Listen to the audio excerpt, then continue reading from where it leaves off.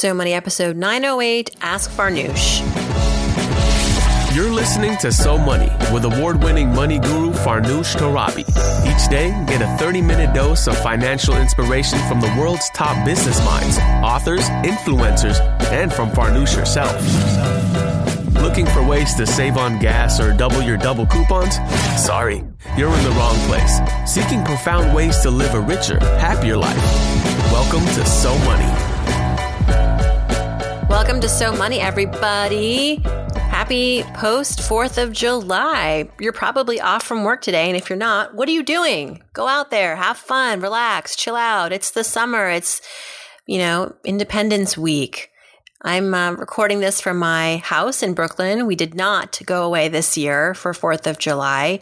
It was a little tough traveling with a toddler and even with a 5-year-old. I think we're just homebodies a lot of these days. If we can avoid planes, trains, and automobiles, we will. We like walking, we like busing, strollering, and sometimes it's nice to be one of the few people left in New York City during a holiday weekend. And that's us right now. So we're looking forward to being able to get any seat we want at any restaurant, outside, first on the swing set, first at the sprinklers. It's our little staycation. But we are planning a getaway later this month to Martha's Vineyard, my first time, which is kind of weird since I grew up in New England, Massachusetts even. But this is going to be my first time in Martha's Vineyard. And that's going to be a bit of a haul. So we're splitting up that trip because, as some of you may know, there's a ferry involved. So we are going to drive and then stay overnight somewhere near there and then get up the next morning and drive to the ferry and then the whole shebang. So I know that part of the fun is not the destination, it's the journey. But when you're a mom to 2 little ones, I'd say I look forward to that destination. This was a really cool week. We had some awesome guests on.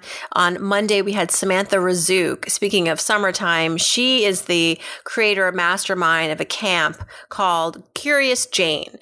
And Curious Jane is a company that she developed during the recession, meant to be a camp for her 2 young daughters at the time and their friends. And it's evolved over the years into being much more than a camp, a magazine, a great destination for girls who want to learn about STEAM, science, technology, engineering, arts, and math, right? Did I get that right? She came on the show to really talk about the journey behind the business and her personal perspectives about money. But we also spent a good bit of time talking about her divorce and how she and her now ex-husband managed the finances, managed the divorce, kept it pretty friendly as much as they could, and also saved a lot of money along the way. On Wednesday, we had Deborah Roberts on the show, who's the author of The Relationship Protocol. It's a summary of her life's work, helping couples and individuals develop better relationships in their relationships, their personal relationships, but also their relationships at work. We spent a good chunk of time talking about the exact sentences we need to have when we're having money conversations with our partners, because oftentimes those conversations can go awry if we don't come with the right set of communication skills, expectations. Words matter. And Deborah gave us a lot of those tools on that episode. Definitely check that out. All right. Today we have your money questions. And for these, I'm heading over to Instagram mostly. By the way, I posted something pretty different on Instagram recently. I posted an excerpt, a clip from my recent appearance at Caroline's on Broadway. Some of you may know I'm a rookie stand-up comic. And it's been about a year since I took my very first stand-up comedy class.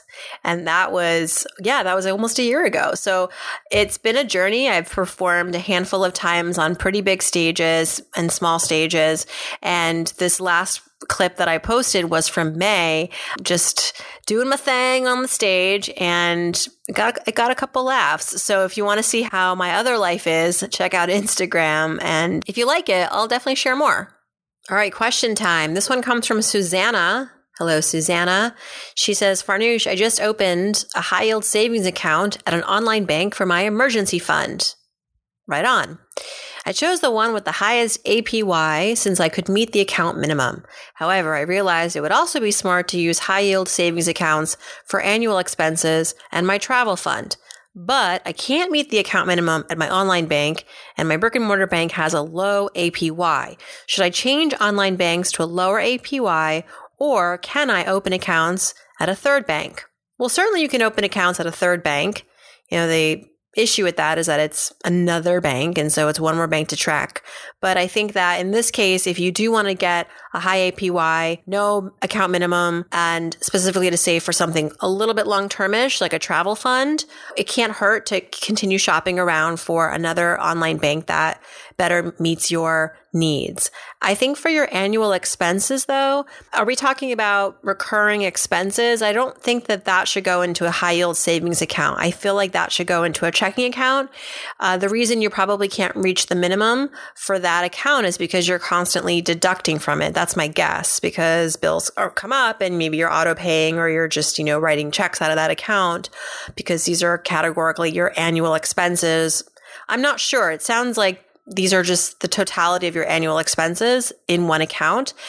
For that, I would be more concerned that it's somewhere that is not charging you fees, that is a bank where you're conveniently able to transfer cash.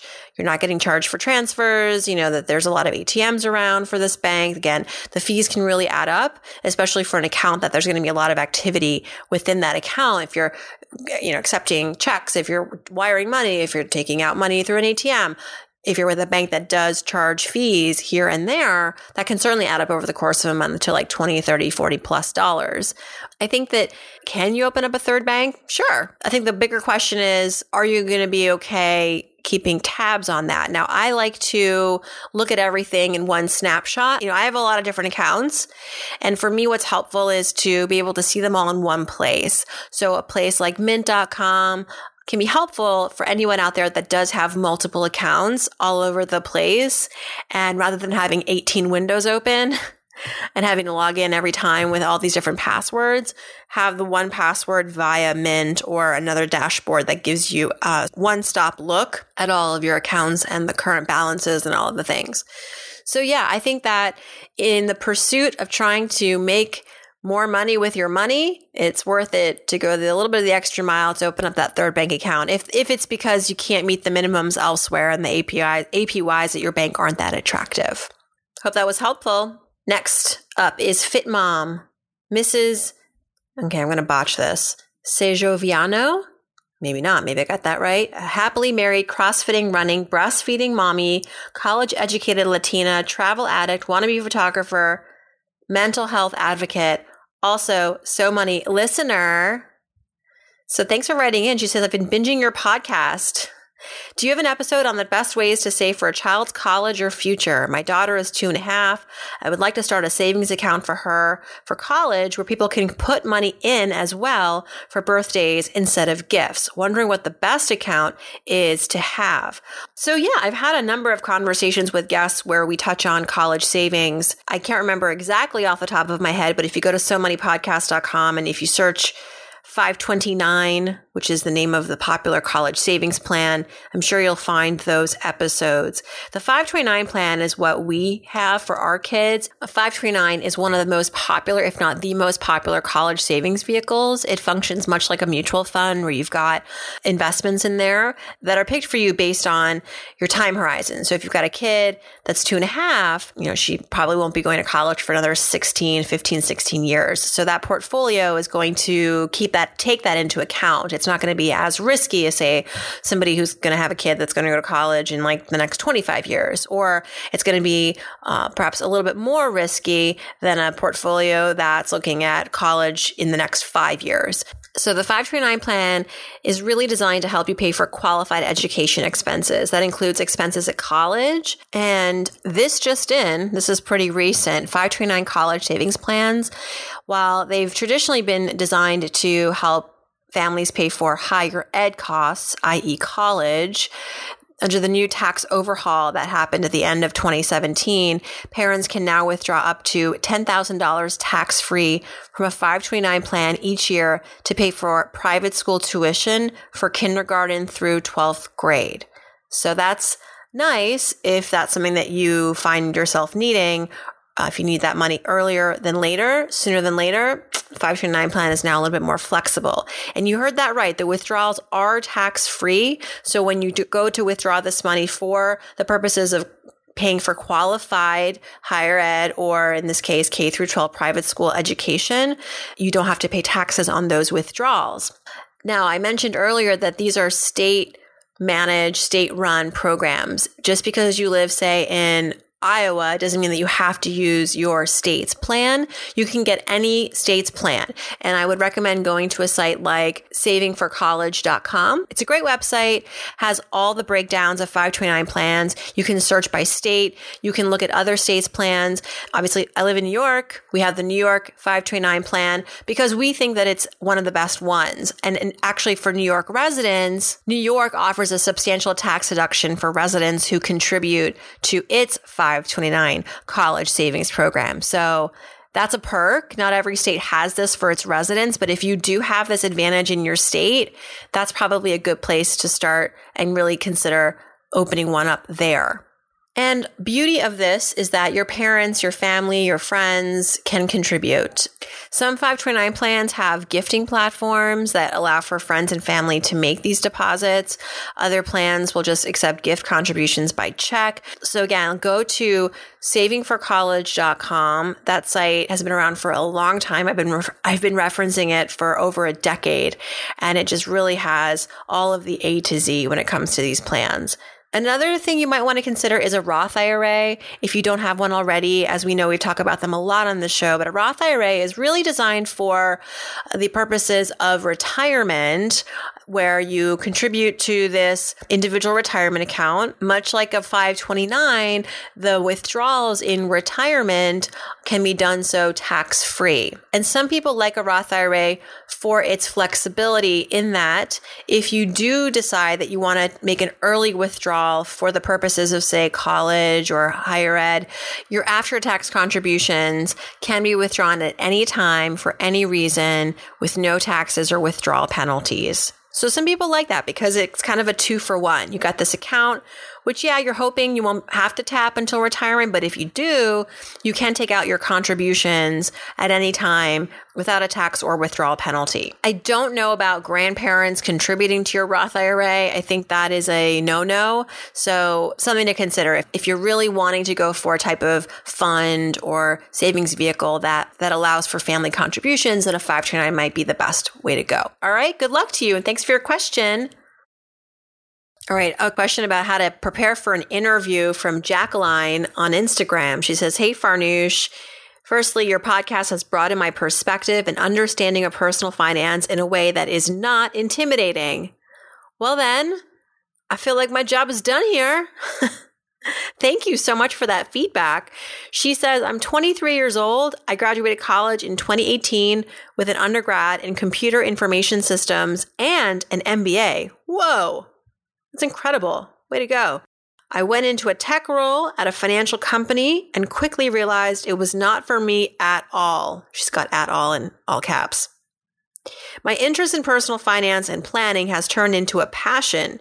Through networking at my company, I was able to job shadow in one of the company's investor centers, and I loved it. I was encouraged by the branch manager to interview for an entry-level opening in the company's financial consultant program, so I'm going for it.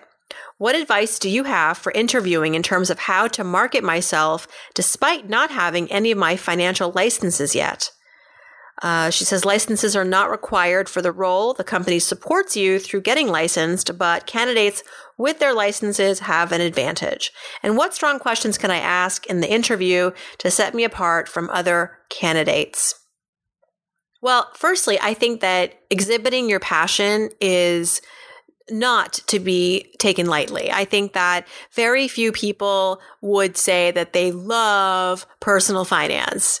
I mean, we all do, right? We're all in this so money community. So excluding present company excluded, I think that we're in the minority, right? The most people are sort of in that camp of feeling intimidated, like you mentioned earlier, or feeling, just underwhelmed or bored by it, frankly. And so to say that at 23 years old, you have really been inspired and enlightened and drawn to this, I think really says a lot. And I think that should be duly noted as you go in for this interview, and maybe talking about the why behind why you do find this passion in this area? Is there a personal story? Is there a personal development that you went through, a financial development, a breakthrough that you can share? I think relatability is important because if you are going to be working in front of clients, with clients, at the end of the day, people want to work with people that they like, that they relate to, and you really want to showcase this to the best that you can to these hiring managers, right? And I think that basically just being yourself. It sounds like you're going to be a shining star for this job. I mean, you were recommended. So already you're ahead of it. Your resume is at the top of the pile.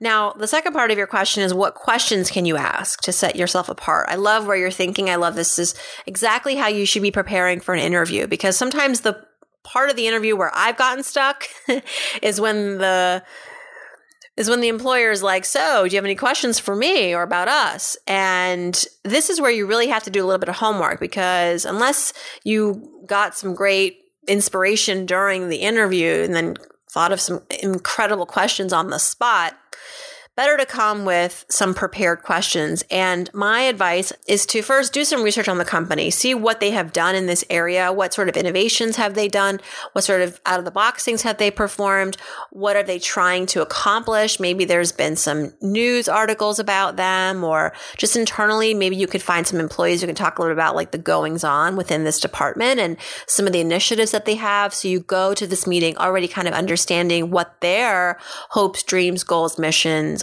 are, and then kind of play off of that and ask about what they find has been working for them as they try to perhaps cater to a wider audience. Because as we know, right, women and millennials are the future and Gen Y and Gen Z are the future. So women, it's no secret, they hold the purse. They are the breadwinners increasingly. They are the ones that are going to college at a faster clip, getting those college degrees. So they're really going to be in a position also on the receiving end of this massive transference of wealth, billions, trillions of dollars.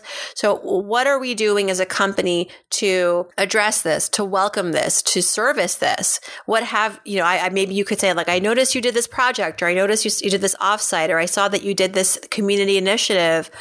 I thought that was really exciting. Are there more plans for this? Because this is an area that I'm particularly passionate about. So what you're basically demonstrating by asking this question is, 1, you've done some research on the company. 2, you understand what their goals, values, missions are.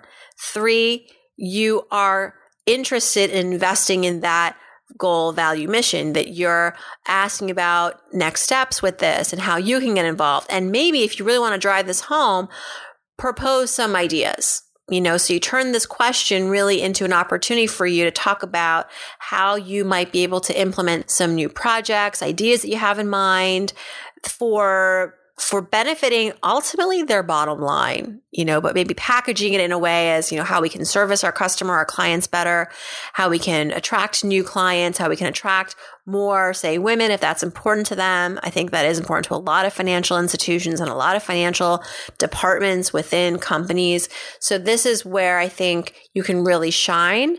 Just takes a little bit of time, going through some article clippings, talking to maybe some people who work there internally, getting the down low. I'm not worried about you. I'm not worried about you, Jacqueline. I hope I'm saying your name correctly, or Jacqueline. But I really appreciate this question. I love that you're just 23 and so ahead of it and so bright. Thank you for being in the audience, and tell us how it goes. Y'all never let me know how the things go. I give you the advice and then I never hear back. So would love to know the follow-up to this. What happens? And maybe we can help you get to the next stage. All right. Good luck. All right. A belated response to Michelle on Facebook. To be totally honest, I don't really check Facebook that much right now. Although the one thing I'm really excited about on Facebook is I have opened up my When She Makes More group to the public. So I started this When She Makes More Facebook group 5 years ago when I first launched the book, mainly as a place where everybody who was supporting me could find updates and news related to the book. But really what I'm finding is that more people need a place to gather to talk about what it's like to be the breadwinner, the female breadwinner in the relationship that you're in. Or maybe I'm married to a woman who's a breadwinner and I want to talk about it and I want to find like people who have similar experiences or who can give me some resources, tips, advice. And so if you are in that camp of being a female breadwinner or someone who loves a female breadwinner, join us at When She Makes More on Facebook. It's just facebook.com/When She Makes More. I think you have to ask to join. I'll approve it right away because we're good like that. And hopefully it's a place where we can all grow and learn from one another. So that's what I'm excited about on Facebook. But Michelle on Facebook, so sorry, you wrote in May, and I'm just getting to this question, but she says, hey, Farnoosh, I want to remodel our kitchen, and I decided to get a HELOC with a 1-year fixed rate at 3.45% for $150,000. But now I'm wondering if that was a good idea. We haven't started the remodel yet, but we're tempted to pay off the whole thing and delay the remodel instead. What do you think? And then I had a follow-up question. We've been chatting a little bit on Facebook, Michelle and I said, so I just want to know what happens after the year after the year expires with the HELOC. Does the rate skyrocket after that? She says that after 1 year, she'd have to reapply for a new rate.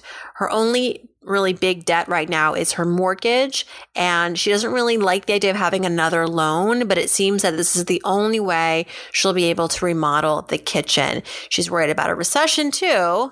And so another reason to have a doubt about having, a HELOC. When is it financially good time to remodel, and what loan options are best? So here's the thing about a home equity line of credit, Michelle. It's a line of credit. So it's technically a loan, but only until you start to use it, only until you start to withdraw from the line of credit. It's really just a big line of credit, like a credit card, right? So, we have credit cards in our wallets. If we're not using them, we're not technically in debt. We're not technically borrowing anything. So I think I just want to clarify that because it sounds like you are worried about something that really you shouldn't be worried about, that you can take out this HELOC. It will do no harm to you from a financial standpoint until you start withdrawing from it, and then you'll have to start repaying it, just like you would a credit card. You'll have a minimum that you have to pay every month, depending on how much you withdrew from the HELOC. It's going to be based on this interest rate. I think that 3.45% is really great. If you were to have to borrow to get money to do this renovation, I don't know if you're going to get something lower than 3.45%, frankly. So first things first, think about, as far as the remodel goes, what is the priority? And also think strategically, will this actually benefit the value of our home? Will our home appreciate? It's never a perfect time to renovate. I think that there's always perhaps other ways you could use this money. I like to think of it as an investment. It's an investment in your happiness in this home, and it's an investment in hopefully the appreciation, the value of this home. I would try to make sure that if you're going to use this HELOC, that you use it within that year, because you don't want to be in the middle of a renovation and then have to reapply to get a new interest rate, and then you don't even know what that interest rate is going to be. So timing is really important. If you're going to do this, I will say that contractors, builders, plumbers, all the people who work on home renovations tend to be busier in the summer and in the spring when the weather's nice. In the cold winter, you might be able to get better deals. You might be able to hire people that would normally be busy. So something to keep in mind. If this is a project that you can condense within a few months over the fall, winter, then you might want to strike then, just because you might have a better chance of getting people to work with you within your budget. And just going back to that first thing, don't worry about this HELOC impacting your finances. It's only really going to be a thing once you withdraw from it and then you have to pay it back. Again, monthly payments. It's not going to all be owed back right away. If you take out $10,000 out of this $150,000 line of credit, you have to pay back that $10,000 over time. Certainly you can pay it off right away and avoid the interest burden. But again, the interest seems to be pretty low. In the grand scheme of things, I think that it's okay if you want to pay this off, little by little over the course of the year. But I think if you want to do this, and it will make you happier, You can make back those payments within the year after withdrawing whatever you need to withdraw from the HELOC. And this could maybe as a bonus add some value to your home, update it, make it a little bit more attractive. If down the road you do want to sell it, not a bad time to go for it. All right. Good luck to you. And that, my friends, is our Friday, July 5th Ask Farnoosh.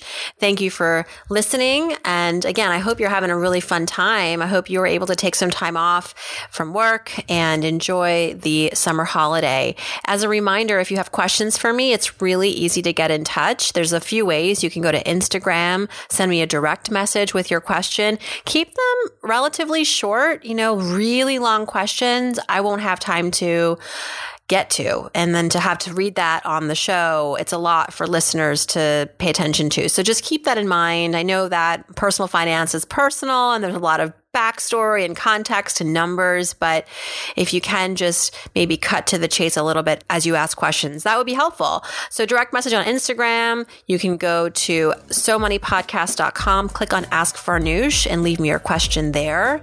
And you can also email me farnoosh@farnoosh.tv. Have a great rest of your weekend, everybody. And I hope your weekend is so money.